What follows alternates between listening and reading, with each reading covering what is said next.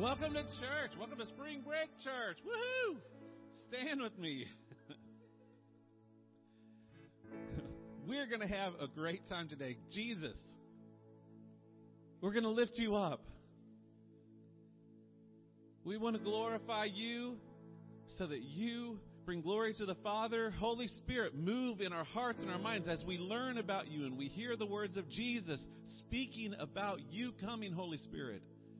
Teach us something new today. We open our hearts to you. Be glorified. Amen.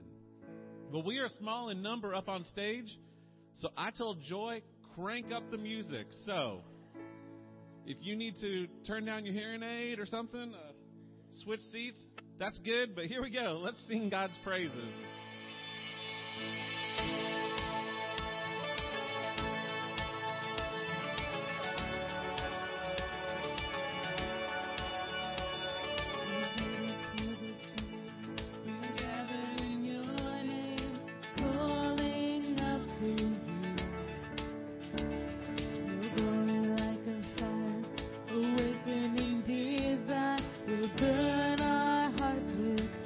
You're the reason we're here. You're the reason we're here. You're the reason we're singing. Open up the heavens. We want to see you. Open up the floodgates. A mighty river flowing from your heart, filling every part of our praise.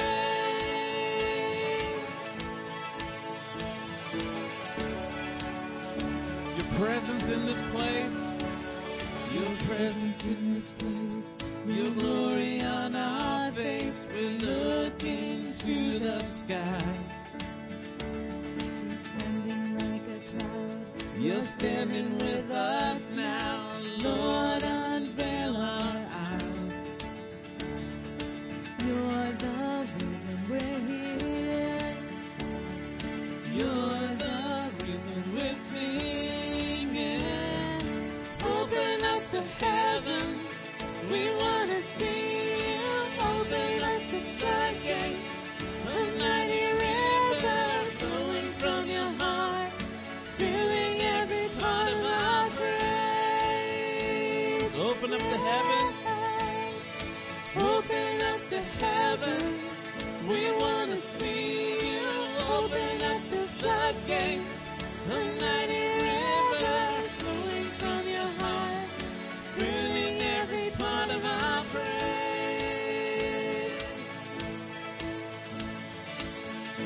Show us your glory. Show us your power. Show us your glory, Lord. That's our cry today. Show us your glory. Show us your glory. Show us your power. Show us your glory, Lord. Open up the heavens, we want to see you. Open up the floodgates, a mighty river flowing from your heart, filling every part of our praise. Yeah. Open up the heavens, we want to see you. Open up the floodgates, a mighty river flowing from your heart, filling every part of our praise.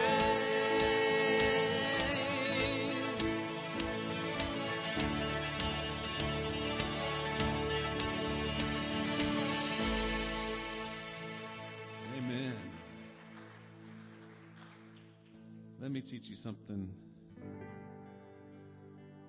Holy Spirit, come rest on us. You're all we want. You're all we want. Try that with me. Holy Spirit, come rest on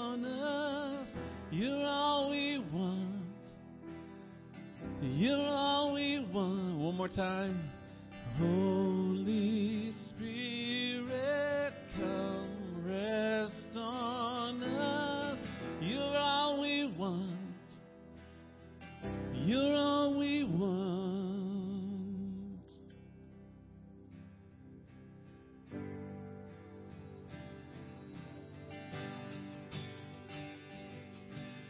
Let us teach you a new song. It's got a lot of words, but they're really good ones. It goes like this. As the Spirit was moving over the water, Spirit, come move over us. Come rest on us. Come rest on us. As the Spirit was moving over the water, Spirit, come move over us. Come rest on us. Come rest on us. So come down. Spirit, when you move, you make my heart pound. When you fill the room, you're here and I know you are moving. I'm here and I know you will feel me. Come down. Spirit, when you move, you make my heart pound. When you fill the room, you're here and I know you are moving. I'm here and I know you will feel me.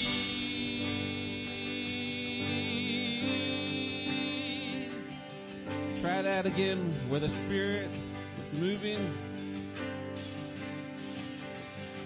Where the Spirit was moving over the water, Spirit, come move over us. Come rest on us. Come rest on us. Where the Spirit was moving over the water, Spirit, come move over us. Come rest on us. Come rest on fire and wind, come and do it again. Open up the gates, let heaven on in. Come rest on us. Come rest on us. Fire and wind, come and do it again. Open up the gates, let heaven on in. Come rest on us. Come rest on us. So come down. Spirit, when you move, you make my heart move. When you move the room, you're here and I know you are moving. I'm here and I know you will feel me. Come down. Spirit, when you move, you make my heart pound. When you fill the room, you're here and I know you are moving. I'm here and I know you will feel me.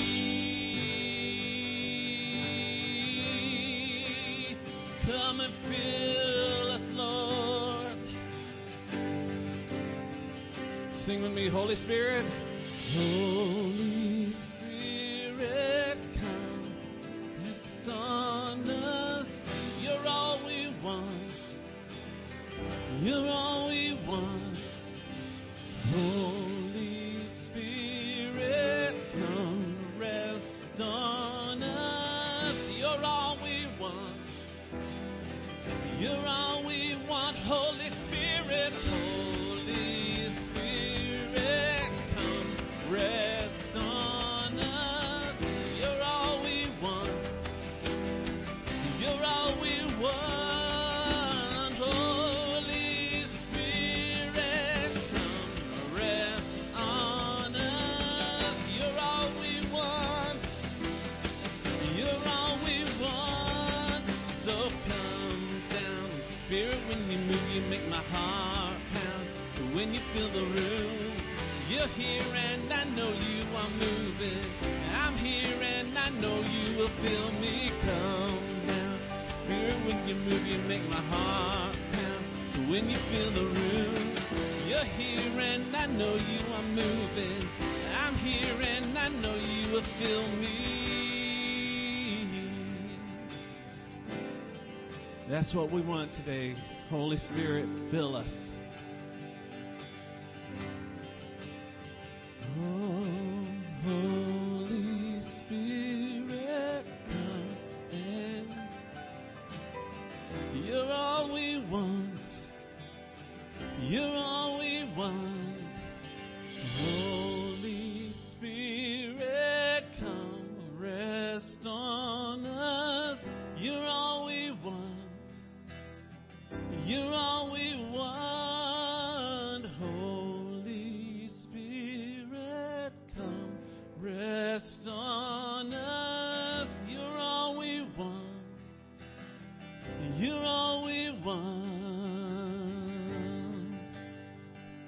that your heart's desire?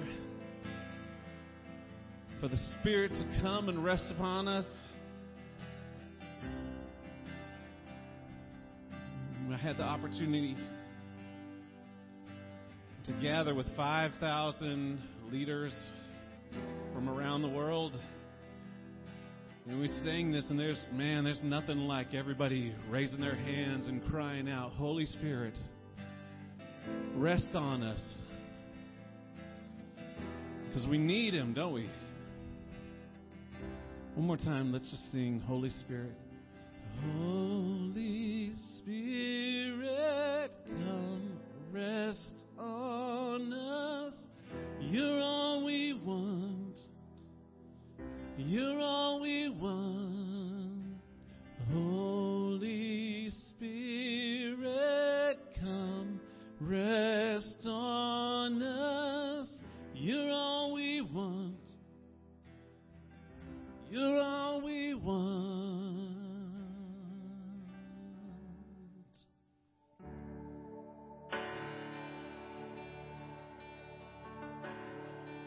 So we invite you in, Spirit. You're welcome in this place. Have your way.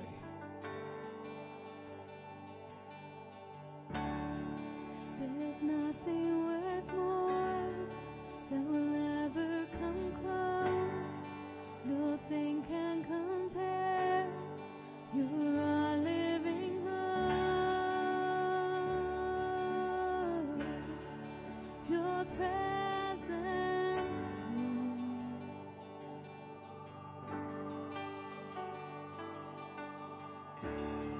I've tasted and seen of the sweetest of loves, where my heart becomes free and my shame is undone. In your presence, Lord. Holy Spirit, sing it out. Holy Spirit, you are welcome. Come flood this place and fill the atmosphere. Your glory, God, is what our hearts long for. To be overcome by your presence, Lord.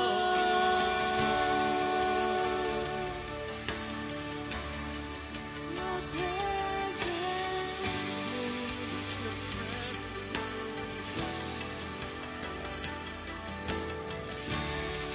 there's nothing worth more that will ever come close. Nothing can compare. You're our living hope. Your presence, Lord. Tasted and I've seen. I've tasted and seen of the sweetest of loves, where my heart becomes free and my shame is undone. In your presence, Lord.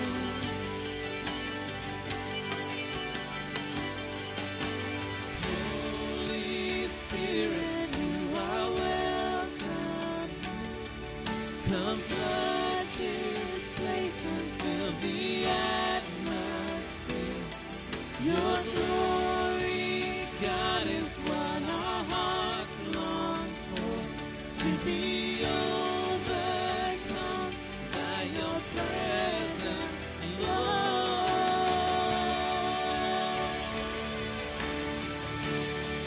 Your presence, Lord. Let us become more aware of your presence. Let us become more aware of your presence. Let us experience the glory of your goodness. Let us become more aware of your presence. Let us experience the glory of your Let us become goodness. Let us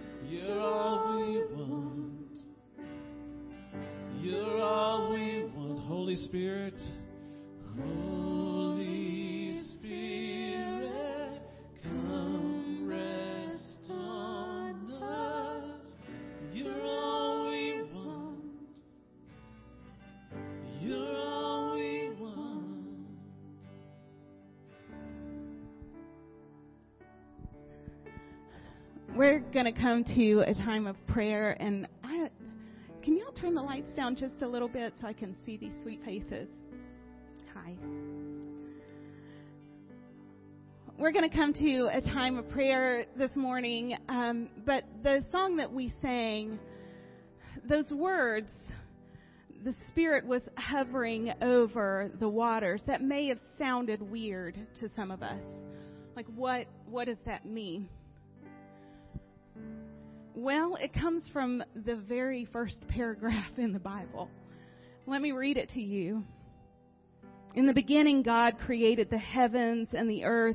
The earth was formless and empty, and darkness covered the deep waters, and the Spirit of God was hovering over the surface of the waters. Then God said, "Let there be light," and there was light. And I felt as though God was saying to me, so many of us have allowed the Spirit to hover over our lives. But we have not allowed God to make in us a new creation. That God has been hovering over your life from the very beginning of your life, before you were even a twinkle in anyone's eye. The Spirit of God has been at work, calling out to you, wanting to do something new in your life. And so right now, before we go any further in this service, I want to give you an opportunity to say, yes, I have let you, God, hover over my life, and it's been nice to know that you're there. But now I want to open myself up and say, create in me something new. Make something new in my life. Now. We don't have to wait till the end of this service. So we're going to pray. And you are welcome to pray where you are, if that tugged at your heart at all. You are welcome to come forward and we can gather around you and pray. You can come to us during peace and say, hey, will you pray with me? We'll do that. But now is our opportunity, even if we have been following Jesus for a long time, y'all.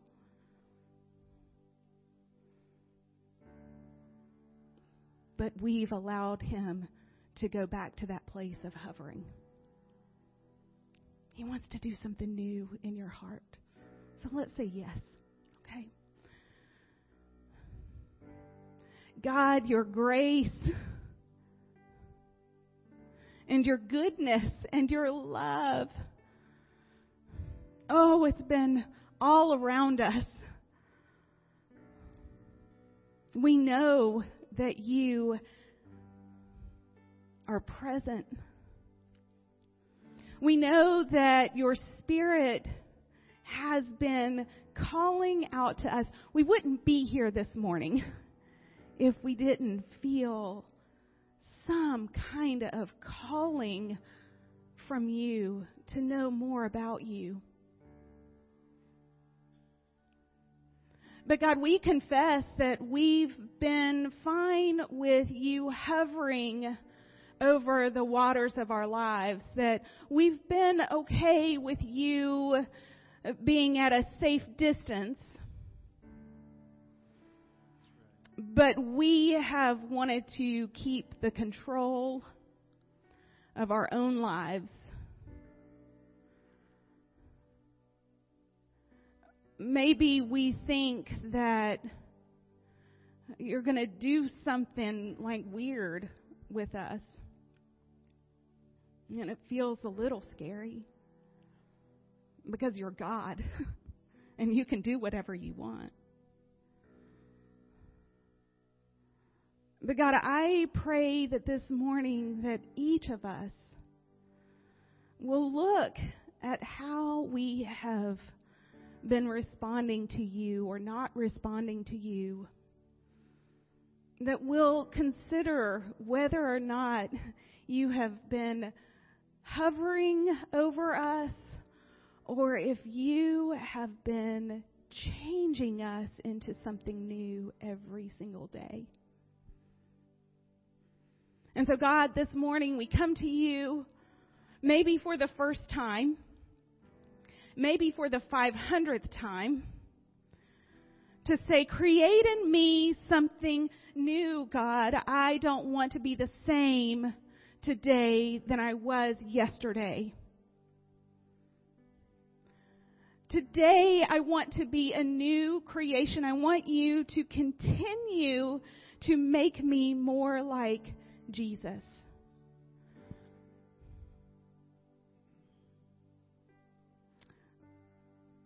God, we trust you. You are the creator of the world. You are the creator of our souls. And so we give them back to you because you know better what to do with all of this than we do. And so we come to a place, God, where we cry out to you to change us, to make us new, to give us another chance, to show us your mercy and your love and your grace one more time. We give ourselves to you, Jesus. Do with us what you will.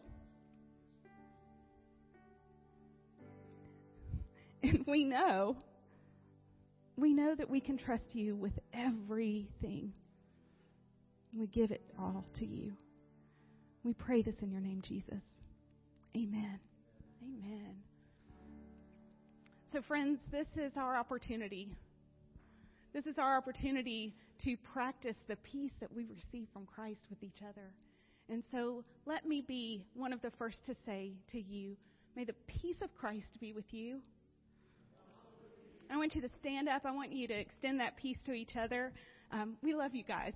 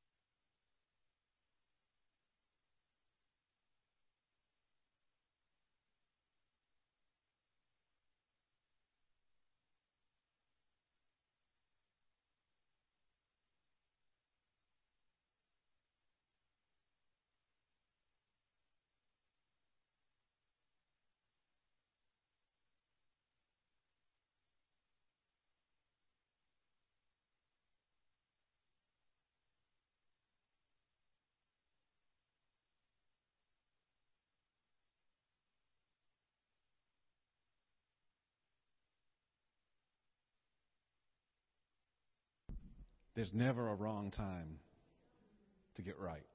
There's never a bad time to have some good moments, right? So we're going to keep going. We're going to trust that you are still open to the Spirit for the remainder of this service, and I'm excited about what God's going to do in our lives.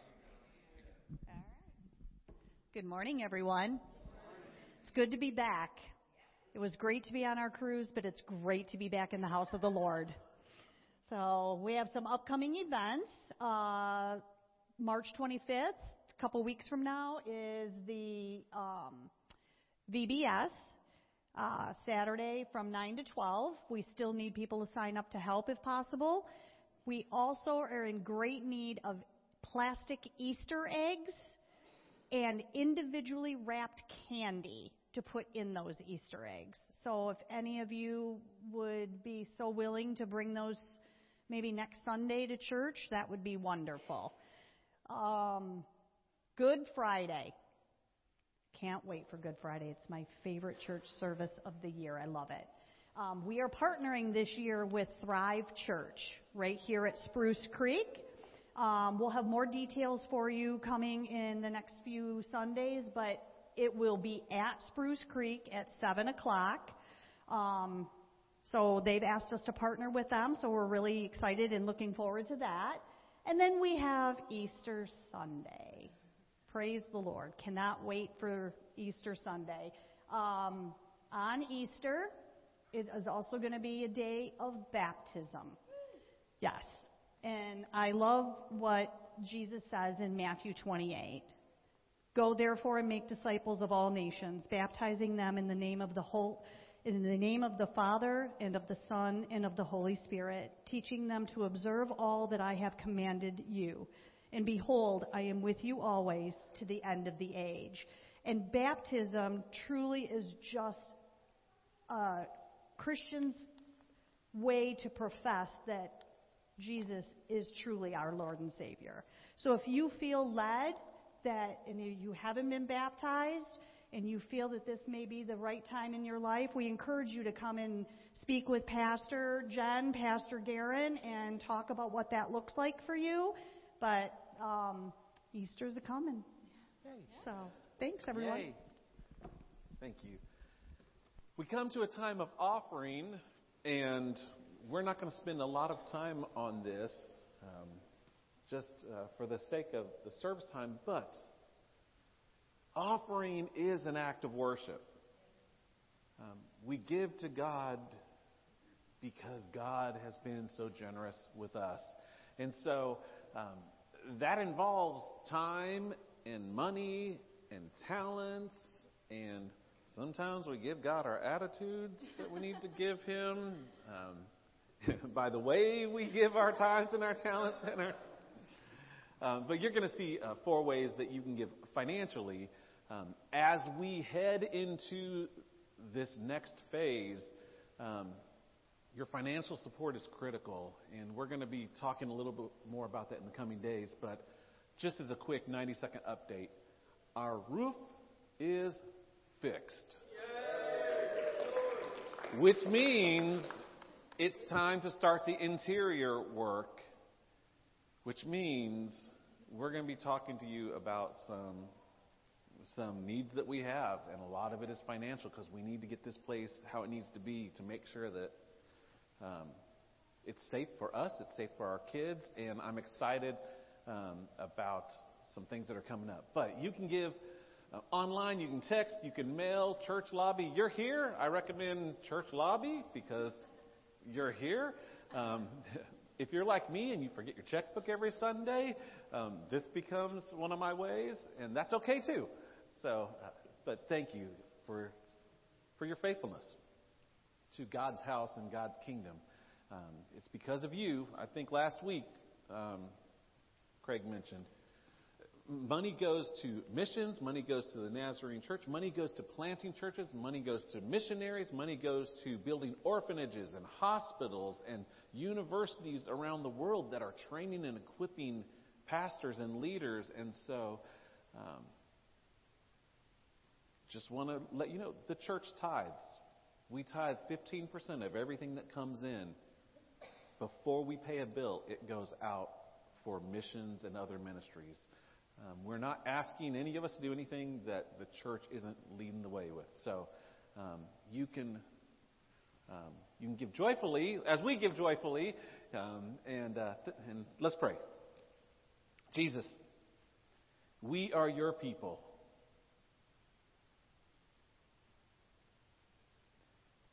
Thank you. We don't take for granted that the Creator of the universe has adopted us into the family. And we are yours. May we live our lives eternally grateful, giving back all that we have to the one who gave all for us. We pray this, Jesus, in your name, through the power of the Spirit. Amen.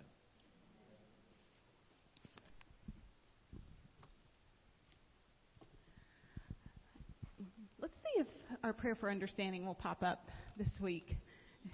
Hey, all right. Let's pray.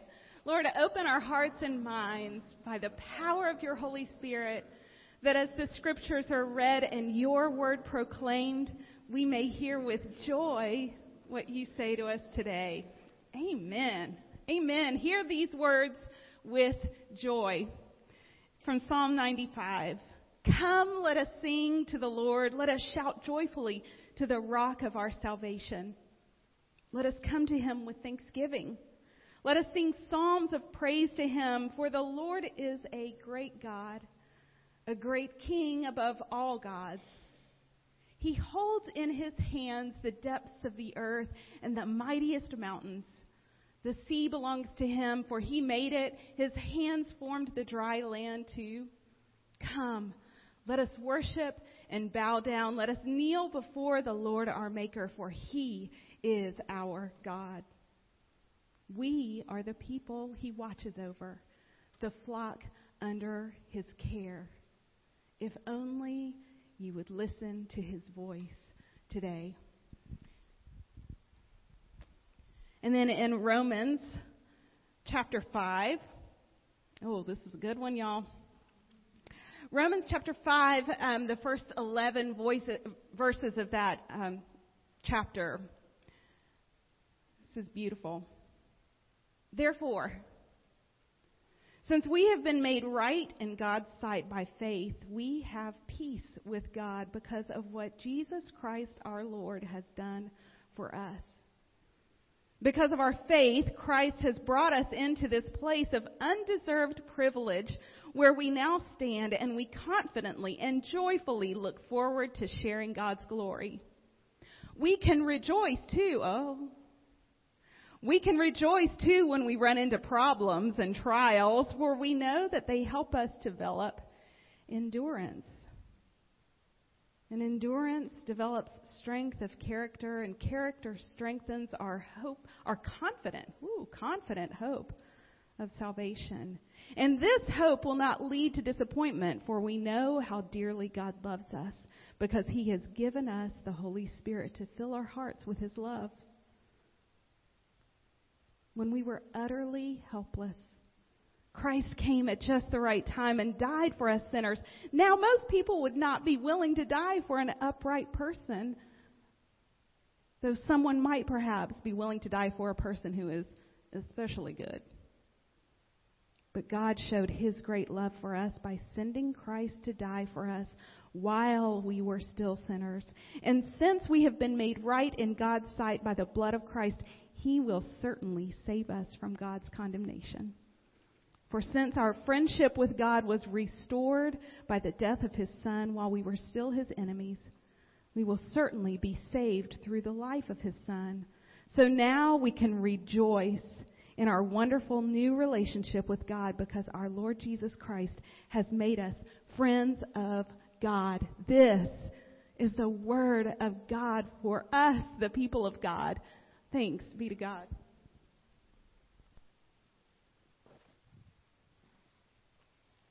We're going to skip the bumper for time's sake, but so you can just pretend like it was really good. Everybody be like, oh wow, amen. Yes. Yes. Wasn't that a great video? Yeah. Thanks for going with me on that. Oh my. All right. So there's an app that I used to use. IFTTT. Has anyone ever used it before? If this, then that. It's an app that helps you with workflow. So in Houston, we had it set up to where, so-and-so's building the graphic out. And then when they finished, they would put it in the if, then, this, that, which meant that it would automatically launch. If that's done, then let this person know, and they can import it into the computer. And when that's done, if that's done, then let the pastor know so that he can sleep easy at night and that kind of stuff. So it's if, then that. We have it at home. We called it Alexa. We have these lights in the backyard, and so it's very easy. We set it up to where if we say, Alexa, turn on the backyard lights, she says, okay. I wonder if our TV was on, if that would have turned on the lights. That would have been really cool. I wonder how many people, if they're watching the stream, were like, oh, my Alexa just went off. I'm not big on conditional statements. I just got to be honest with you. If you know me, you know I don't like conditions. I don't like it when people say, hey, if you'll do this, I'll ... I really don't like it when people say, if you don't do this, I'm going to ... When those statements come up, I tend to go straight to the mindset of, well, do whatever you're going to do because I won't be held hostage. I don't like conditions. I don't like if-then statements in life. Now, there are exceptions. When Jen says, hey, if you get home early, we can go to the beach and go for a walk. I like that if-then. I like 1 John 1:9. If we confess our sins, He's faithful. I like that if-then statement, absolutely. So our scripture passage today, which is John 14, has a lot of if-then statements. And it doesn't always say if-then, but that's the whole idea of it. And so we're going to be reading John chapter 14, starting with verse 15. If you have your Bibles, I encourage you to turn to that passage. If not, it'll be on the screen. If you're one of those people that says, I just need to see it even when it's off the screen, we've got Bibles in the back. You're welcome to grab one, and you can read along and then put it back when you're done. Or if you don't have a Bible, take it with you as our gift. So John chapter 14. Let's read this together. We're going to start with verse 15, and it's going to be awesome. If you love me, obey my commandments. You hearing the if-then? So you're listening for if-then statements. If you love me, then obey my commandments. And I will ask the Father, and He will give you another advocate who will never leave you. He's the Holy Spirit who leads into all truth. The world cannot receive Him because it isn't looking for Him and it doesn't recognize Him. But you know Him because He lives with you now and later will be in you. No, I will not abandon you as orphans. I will come to you. Soon the world will no longer see me, but you will see me. And since I live, you also will live. And when I'm raised to life again, you will know that I am in my Father, and you are in me, and I am in you. Those who accept my commandments and obey them are the ones who love me. And because they love me, my Father will love them, and I will love them and reveal myself to each of them. Judas, not Judas Iscariot, but the other disciple with that name, said to him, Lord, why are you going to reveal yourself only to us and not to the world at large? Jesus replied, all who love me will do what I say. My Father will love them, and we will come and make our home with each of them. Anyone who doesn't love me will not obey me. And remember, my words are not my own. What I'm telling you is from the Father who sent me. I'm telling you these things now while I'm still with you, but when the Father sends the Advocate as my representative, that is the Holy Spirit, He will teach you everything and will remind you of everything I have told you. I'm leaving you with a gift. Peace of mind and heart. And the peace I give is a gift the world cannot give. So don't be troubled or afraid. Remember what I told you. I'm going away, but I will come back to you again. If you really loved me, you'd be happy that I'm going to the Father, who is greater than I am. I've told you these things before they happen, so that when they do happen, you will believe. I don't have much more time to talk to you because the ruler of this world approaches. He has no power over me, but I will do what the Father requires of me so that the world will know that I love the Father. Come. Let's be going. Jesus, these are your words as best we know them. In an important time in history. Give us eyes to see and ears to hear and wisdom to understand and unpack for each of us your words for us today. We pray this, Jesus, in your name. Amen. So I've got 3 points. We're going to blow through these real fast, but we're going to not rush it. The first point is really simple. It's this. Obedience is the proof of our love for God. Obedience is our proof of our love for God. Let's spend just a minute here. I mean, clearly, obedience to God is important to Jesus, right? I mean, we've been reading the final words that Jesus is telling to these guys that he's been with for 3.5 years. He's got this one last short amount of time with him. And in this time, at this dinner, in this upper room, to these disciples that he's loved and worked with, 4 times, Jesus basically says this statement. Obedience to God is the proof of our love for God. John 14:15 says, if you love me, obey my commands. If you love me, this is what you're going to do. John 14:21, he repeats it. Those who accept my commandments and obey them are the ones who love me. Now, right after this happens, it's interesting. Judas, not Judas Iscariot. I love how John makes sure that we understand that. Not the really, really bad guy, just this bonehead over here. Judas, it's so interesting. Jesus is talking about love and obedience. And Judas wants to shift the focus from what he's called to do to what Jesus isn't doing. Jesus is saying, love me. If you love me, you'll obey me. And Judas says, wait a minute, what about all those other people? What about the world at large? Why just us?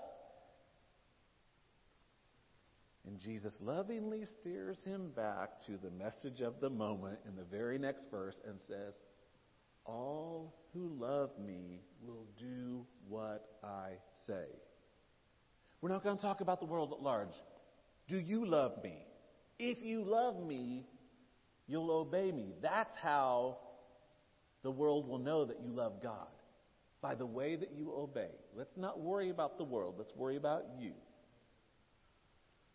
And the final place that we see this thought is in John 14:24. Except this time it's kind of in a reverse fashion. In case you didn't get it the first 3 times, Jesus wants to tell you in reverse. It's not do this and you will. It's if you don't, then you don't. Anyone who doesn't love me will not obey me. Now, we can talk about it until we're blue in the face. I can preach about it and scream about it. We could shoulda, coulda, woulda all day long. But at the end of the day, here's what it comes down to. If you love Jesus, you obey. And if you aren't obeying, then you really don't love Jesus. You may say that you do, but you don't. And that goes for all areas of our life. It's easy to compartmentalize. We like to treat our religion like we treat our smorgasbords. Or there used to be a place, I don't know if it was ever here, called Piccadilly Cafeteria. You know what I'm talking about? And you're going down, it's like, ooh, do I want ham or roast beef today? I think I want roast beef. Do I want Jell-O or green beans? Jell-O. And we pick and choose what we like. And there are a lot of people that treat their relationship with Jesus the exact same way. Oh, yeah, I'll give Jesus like one Sunday a month. I'll throw a 20 in the plate.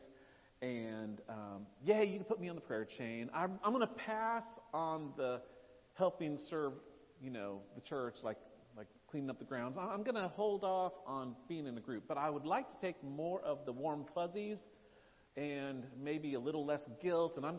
And we treat our relationship with Jesus as if it's a pick and choose your own adventure, as opposed to an all or nothing thing that Jesus is actually talking about. Because all those, those things are good. Coming to church is good.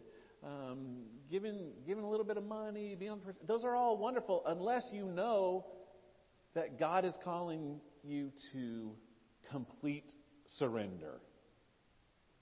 Unless you understand that God is calling you to be all in. Goodness, how would your marriage go if you decided to pick and choose those areas which you chose to love, honor, and obey, and those areas which you didn't? Jesus wants all of you. And if we're not careful, we'll just sacrifice little parts of our life, but not all of our life. And those little sacrifices, all of a sudden, in the light of what Jesus is saying, they don't look like the obedient life that God is calling us to. And if you're someone that says, ew, yeah, I'm kind of piecemealing my relationship with God, can I just tell you, maybe you need to pray? Maybe there's a love issue. Maybe there's a surrender issue. God, I'm just not good at giving up everything. Maybe there's a selfishness issue. Maybe there's a salvation issue. I don't know what it is, but this if-then statement, there's not a lot of wiggle room. If you love, you obey. The way you live is the proof of your love.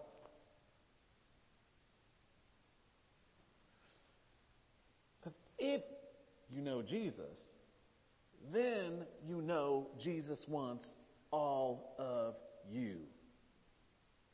Nothing less than complete surrender. Anything less is just playing a game. Do you want to show the world what Jesus looks like? We always talk about I want the world to know Jesus. Well, if you want to show the world what Jesus looks like, they'll see it through the lens of your obedience.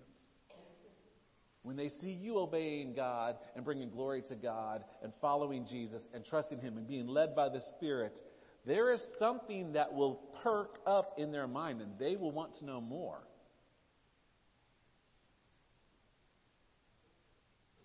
Second thought. If I love and I obey, then my life will be wrapped up in this life of Jesus. And I can trust Jesus because Jesus is a promise keeper. Amen? Jesus is the one that keeps promises. If Jesus is all that he claims to be, what does that mean? Well, Jesus in the passage makes some pretty audacious claims. I mean, these are statements that we read and they should anchor our faith into something strong and sure. Like John 14:19. Since I live, you will also live. What? Oh, okay. Think about that. Do we believe Jesus is alive?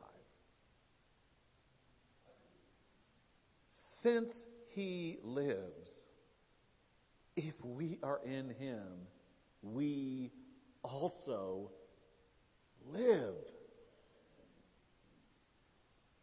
In him we live and move and have our being. So what I'm hearing is that my life is somehow connected to this life of Jesus, and that's amazing news. That's really amazing, and it's easy to read 2,000 years later. But this past week, I've been wondering, wow, how must the disciples have felt? See, up until this point, they're going, yeah, man, everything's going our way, Jesus. We just came into Jerusalem. Crowds are digging you. This is awesome. Did you see the parade they threw for you? And then you go into the temple and you're like, what's up? And you're flipping over tables and you're like, wrong, that's not in my house. Like the Dikembe Mutombo, not in my house. And then everyone's digging you and people are coming to you and sick people are coming, they're being healed, and even Roman centurions are saying, hey, my kid's sick, can you help? Even the enemy has come to you. Everything's going our way. And then we're in the upper room, we're celebrating the Passover. Dude, the fact that you're alive, Jesus, this is awesome, and we're with you, and we're going to stick with you because we want to live with you. Little did they know, 24 hours later. See, we have history on our side to look and see what happened. They had no idea what was coming. So I can't imagine what was going through their minds Friday.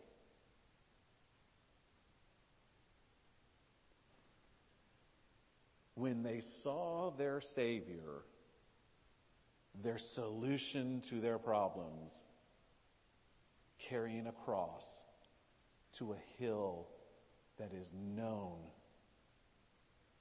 for cruel and brutal torture.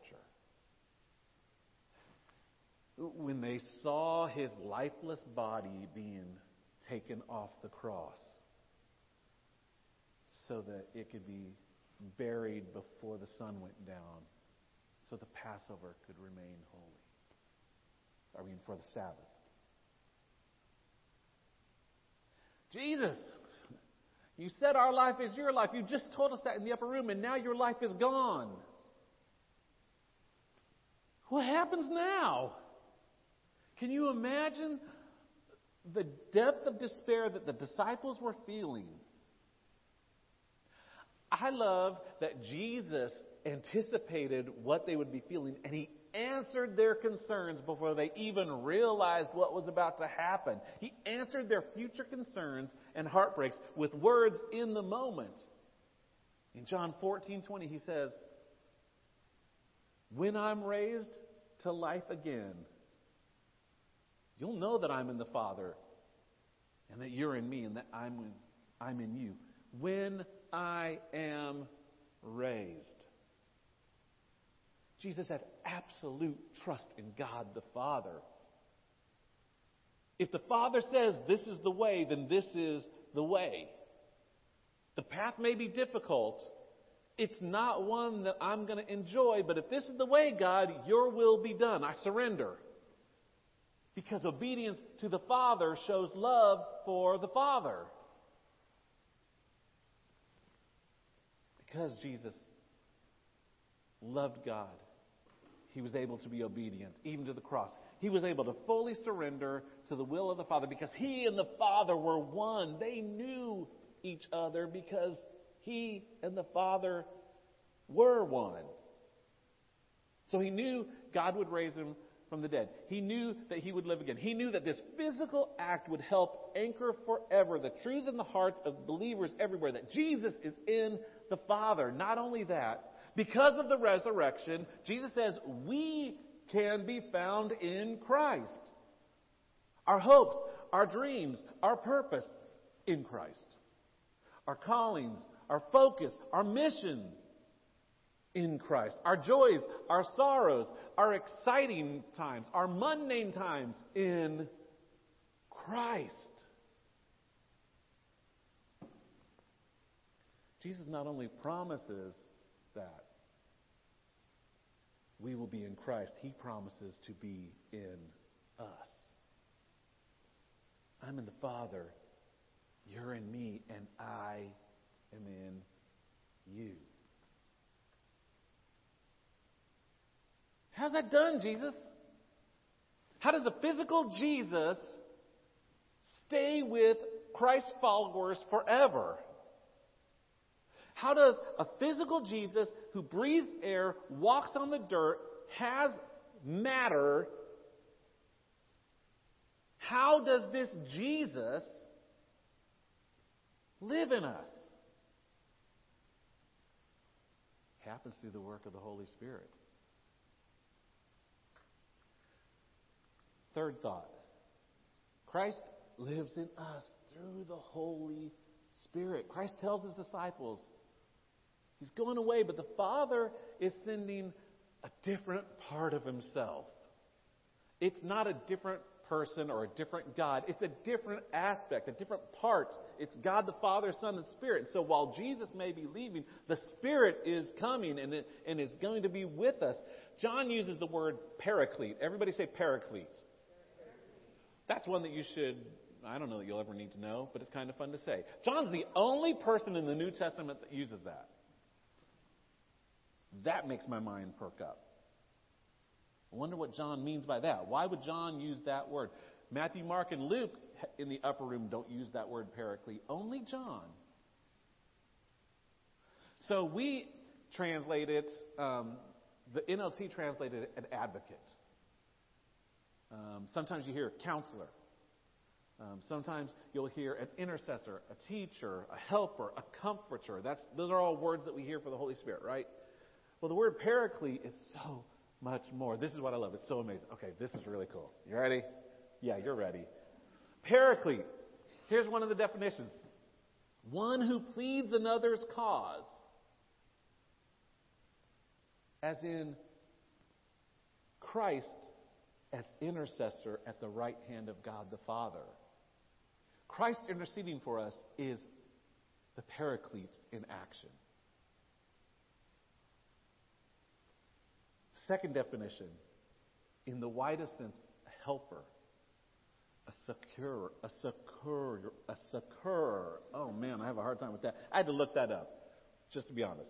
That means a helper in times of hardship or distress. Succorer. An aid. So the first definition of paraclete is one as in Christ who intercedes for to the Father for us. The second definition is one who assists as in the Holy Spirit, destined to take the place of Christ with the apostles after His ascension to the Father, to lead them to a deeper knowledge of the gospel truth and to give them divine strength needed to enable them to undergo trials and persecution on behalf of the divine kingdom. So you've got this idea, this paraclete. John's the only one that uses it, and John is awesome. I love him. He's very poetic. He wax eloquent. He's wonderful. He's the only one that talks about it this way, but he says, listen, what Jesus is saying is, I'm not going to be here physically forever. I'm going away. I'm going back to the Father. That part of me is returning. But even when I'm gone, I'm going to be advocating and interceding for you at the right hand of God the Father. But you're not being left here on your own to try to make things work out and do your best that you can. It's okay. Nope. I may be going, but I'm not leaving. I'm coming back. I'm coming back in the form of the Holy Spirit, which is not another person. Remember last week we talked about this dualism that a lot of us have. That there's God and then there's Jesus. There's the wrath of God in the Old Testament. There's the mercy of Jesus in the New Testament. No. It's the same God. In the same way, the Holy Spirit is not some second-hand citizen of the Trinity. The Spirit of God is the Spirit of God. So John is saying, in Jesus' words, I'm going away, but I'm still going to be interceding for you in the heavenlies. But I love you so much that I'm going to send another part of me. And this is the good thing. Because it is Spirit, it's not tethered to one spot and one body and one group of people. And if you can get close enough to hear me, you're good. If you can't, sorry. No, it's this Spirit that can live and dwell inside every person that believes. Actually, if you want to get down to it, the Spirit is working and moving in everybody's lives. Some of you, it's the Spirit bringing you to a point of salvation. Others, it's the Spirit leading you to transformation and sanctification. But the Spirit of God, we always believe God's prevenient grace. This Spirit of God is working in our lives. This paraclete, this way that God somehow, we love this incarnation. God became human flesh. That's cool. What I'm starting to really learn to appreciate is God being incarnate in you and me through the Spirit. It's awesome that God can come and take on human flesh and be fully God and fully man. But that's Jesus. And then I think, but if God can take residence up in my house, in my life, in my heart. Oh my word. Maybe that's why Jesus said, greater things will you do. Because it's not just me sending you 12 or you 72. It is all y'all with my Spirit in you doing the work of the Father, bringing glory to the Son through the power of the Spirit. You have this triune God that is alive and at work in each of us. Y'all should be standing. This is exciting news. Why? All right.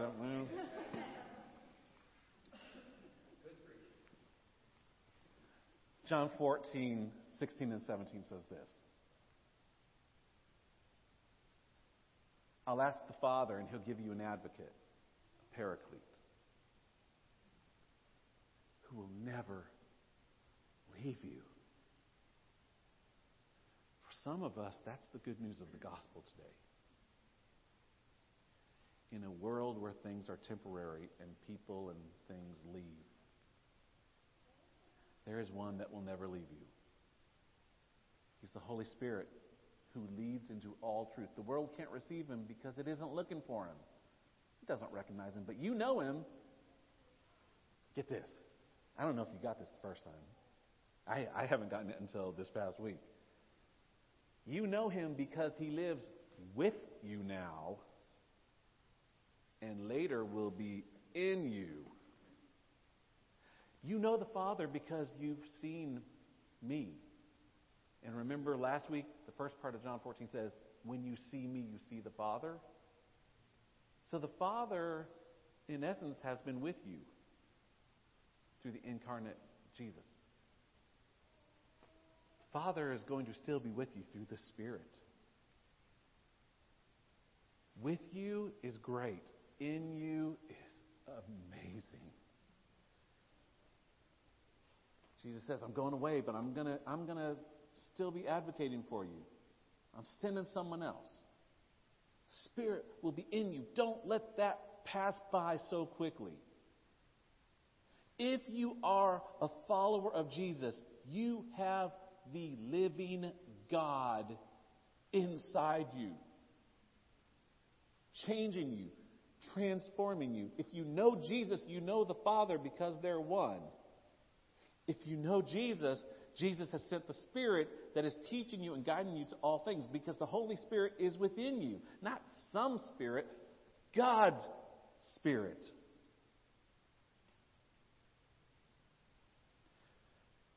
If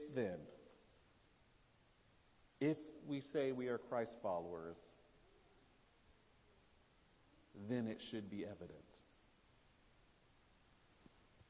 by the generous way we live our lives, by the way the Spirit is moving in our hearts,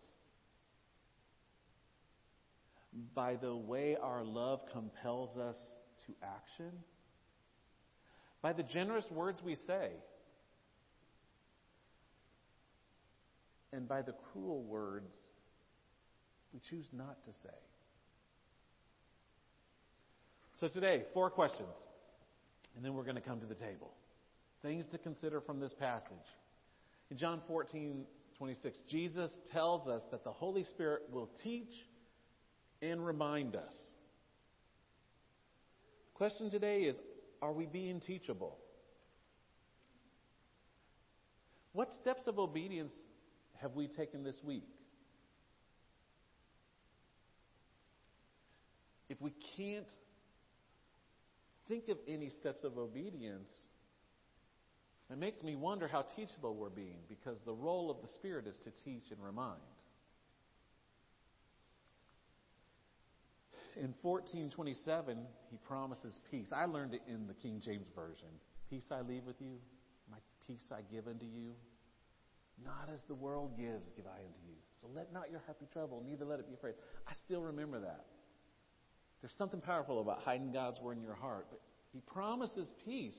The peace with God and others is a good sign that my life is focused on love and obedience. So, how peaceful am I? You can have the peace that passes understanding living within you. When's the last time I felt God asking me to do something? We get caught up in our Christian routine. It's easy to forget to stop and ask, hey, here's your servant listening. Speak, Lord. If it's been a while since you feel that God has asked you to do something, the question is, did God stop speaking? Or have you stopped listening? I will tell you that I am in the camp that says God is always speaking to us.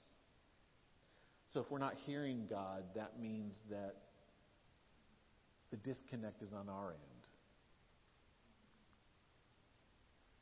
Last one, true life in Christ comes down to surrender. We know that, right? Is there anything that I'm holding back from God? This is self-inventory time. If there is, I'll never know the fullness of God, all God has for me. It's just not possible. If I'm not completely surrendered, I can't know the fullness of God. So what do I need to let go of today to embrace all that God has for me through God's Spirit living within me?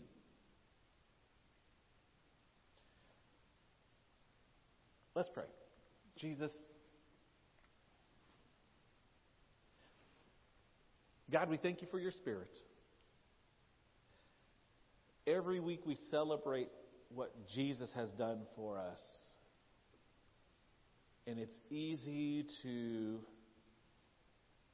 have your Spirit kind of slip off our radar. When the truth is, it's your Spirit that enlivens us and activates us and draws us to the Father and teaches us and convicts us of sin and shows us the way to Christ. It's your Spirit, your Ruach, that is our literal and spiritual breath. God, I pray that you'll help us. I pray that you will create fully surrendered hearts, even now. God, if there's something in my life that I'm holding back, show me, because I want to surrender it.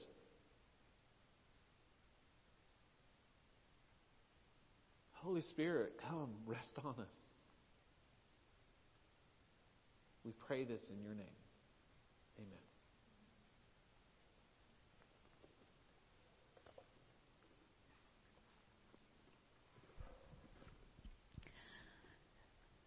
As we come to the table, this is a moment that our Lord Jesus invites us to his table.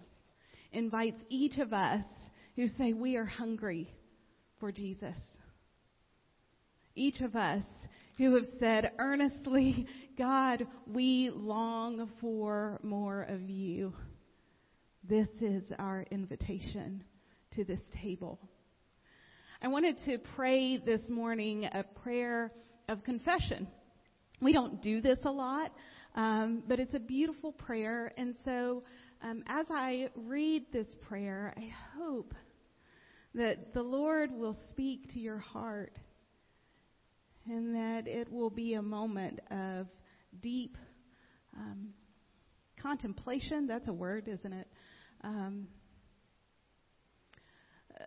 Of allowing God to search our hearts and know us and see if there's anything in us that he wants to work on. So let's pray. Merciful God, we confess that we have not loved you with our whole heart. We have failed to be obedient. We have not done your will. We have broken your law. We have rebelled against your love. We have not loved our neighbors, and we have not heard the cry of the needy. Forgive us, we pray. Free us for joyful obedience through Jesus Christ, our Lord. Amen. And so I want to give you this good news that all who come to Jesus in repentance and obedience, he says, you are forgiven. You are forgiven.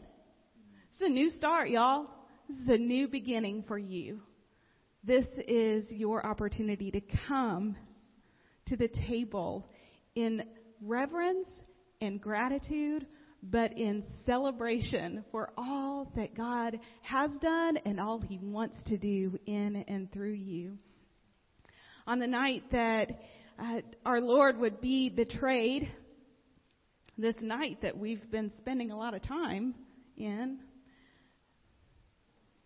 he took a common loaf of bread, nothing spectacular, but something that they were familiar with in this particular kind of meal together. But as Jesus does, he tends to change the meaning of things. And he said, this bread, this represents my body, which will be broken for you. When you eat this, do it in remembrance of me. And in the same way, he took the cup.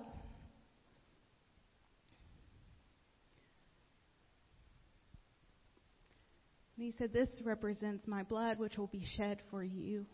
Can you imagine hearing these words as his friends together in that room? This represents my blood, which will be shed for you for your forgiveness. Take it, drink all of it. And be thankful. Let's pray. Lord Jesus, for these gifts, we are so grateful. We're grateful for your sacrifice. We are grateful that you are alive in us. And so will you come and be in these elements the true bread and the true drink that we need.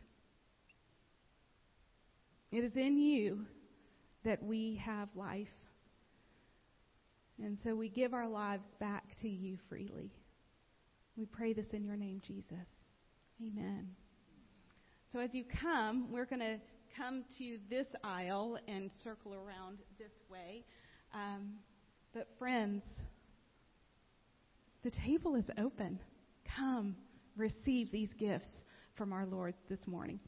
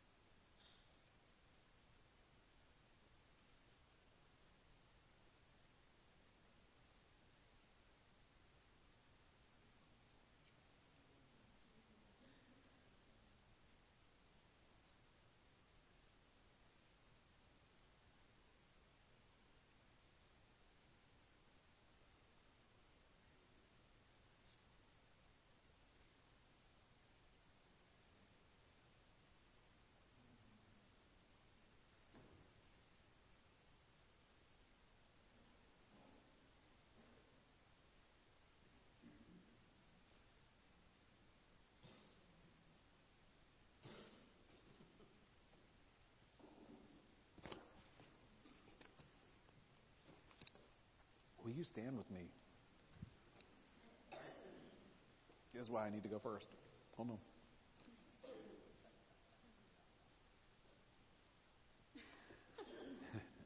It's been good to have you here today.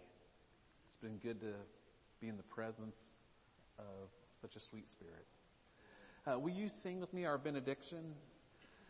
We sing hallelujah, let your kingdom come in our hearts, in our homes. Let your will be done as we go in your name.